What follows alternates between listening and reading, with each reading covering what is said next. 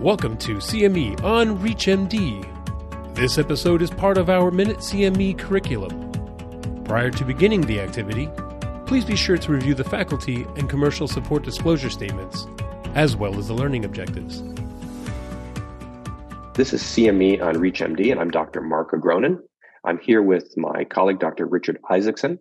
So let's dive right in and talk about early diagnosis of Alzheimer's disease. How do we do it? What challenges or barriers might get in the way? And Dr. Isaacson, I guess I pose it this way. What's the one really critical question that either a caregiver or a person themselves or their physician needs to be asking if there's a concern about cognitive impairment? And if so, then what do we do to try to get at that early diagnosis? Yeah, so I think in the future where there's going to be a simple blood test or a simple cognitive test or a simple test or a simple something that can deduce this in a much more easier and more effective way. But right now, there's a variety of different tools that we can do. And I think if I had to choose one thing, it's to take a detailed clinical history. How is that person doing over the last several months, several years, and how has that change been from their original baseline? If there's been a change in their ability to recall information and a problem with short-term memory loss that's been progressive over time, that clinical history, those details really suggest that something could be happening in terms of pathologic decline of the brain, and common things happen commonly. The most common cause of neurodegenerative dementia and short-term memory loss is Alzheimer's disease. And these are things that will allow us to at least say, maybe we need to, think about doing more tests. So that alone isn't going to be perfect, but we're going to do a physical exam. We, of course, need to do some screening cognitive tests. I wish there was a perfect test. I think a lot of people use the mini mental status exam. It's helpful because everyone's familiar with it, but it's an imperfect test. I do think the MoCA, Montreal Cognitive Assessment, is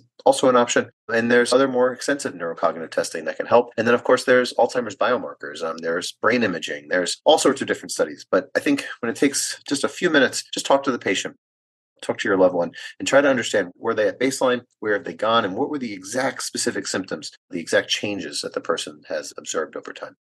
Yeah, without question, that has to be the mainstay of the treatment. When it comes to neuroimaging, obviously we want to be comprehensive, but what's the first priority there in terms of the type of scan and what you would look for on a scan? Yeah, so aside from doing the usual screening blood tests, the thyroid check and the B12, and a lot of times you may find something with the thyroid or the B12, but it's not necessarily going to be the cause of the cognitive decline, but it's always important to rule out. We have to do some sort of brain imaging test. The American Academy of Neurology guidelines state that we have to do something, whether it's a CAT scan or an MRI.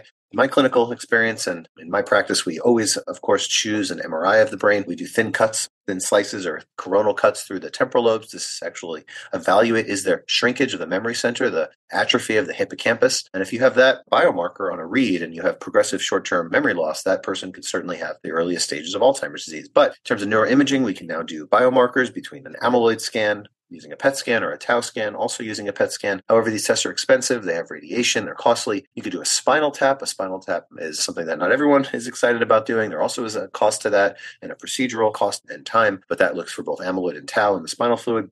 But what I'm really excited about is the emerging area of blood-based biomarkers. And nowadays in the United States, in 49 states, we can get the amyloid blood test today. And coming very soon is both an amyloid and tau blood test that has a very good sensitivity and specificity for someone having amyloid in their brain based on a PET scan. So I think this whole era of early diagnosis is going to change quite rapidly as we have this new era of blood-based biomarkers. I would say this is a key takeaway here. Don't rush to judgment. Just because someone is getting older doesn't mean that automatically they have memory problems. If someone has memory problems, it doesn't automatically mean that they have Alzheimer's disease.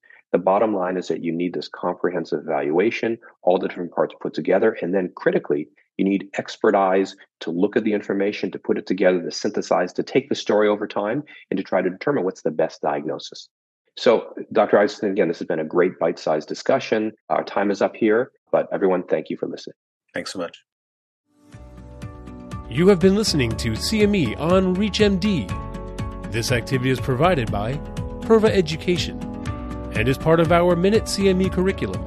To receive your free CME credit or to download this activity, go to reachmd.com/Prova. Thank you for listening.